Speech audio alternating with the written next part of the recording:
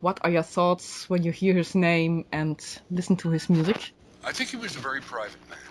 I I believe now I didn't know Jerry well enough to know this, but I suspect that his original goals were to be a quote unquote serious composer. Well, he was a very serious composer, and everything that he wrote for film um, comes from a very serious compositional intention. And um, there isn't a piece of his music that for me isn't incredibly well thought out and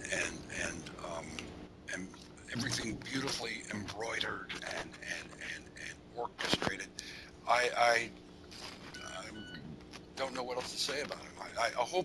I hope that one of the scores that you're going to play is the score for Coma, Hmm? which that's a wonderful score for a film that a lot of people don't know, by the way. I'm thinking about. What was the name? Coma, Coma. Coma. I think Geneviève Bujold was in it, and it's a thriller. It's a Oh. thriller. It's a medical thriller, and it's a superb score, as are almost all of his scores are superb. Obviously, Patton is wonderful, and so many others.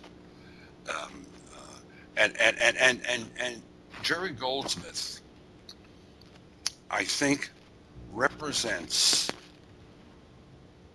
the ultimate, the height of what began with people like, as I mentioned, Franz Waxman and Alfred Newman and Bernard Herrmann. I think he represents the zenith of that whole strain of film scoring.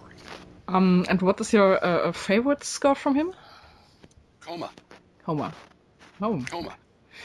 I mean, I love a lot of it, but the Coma is a very special score, and very special for me anyway.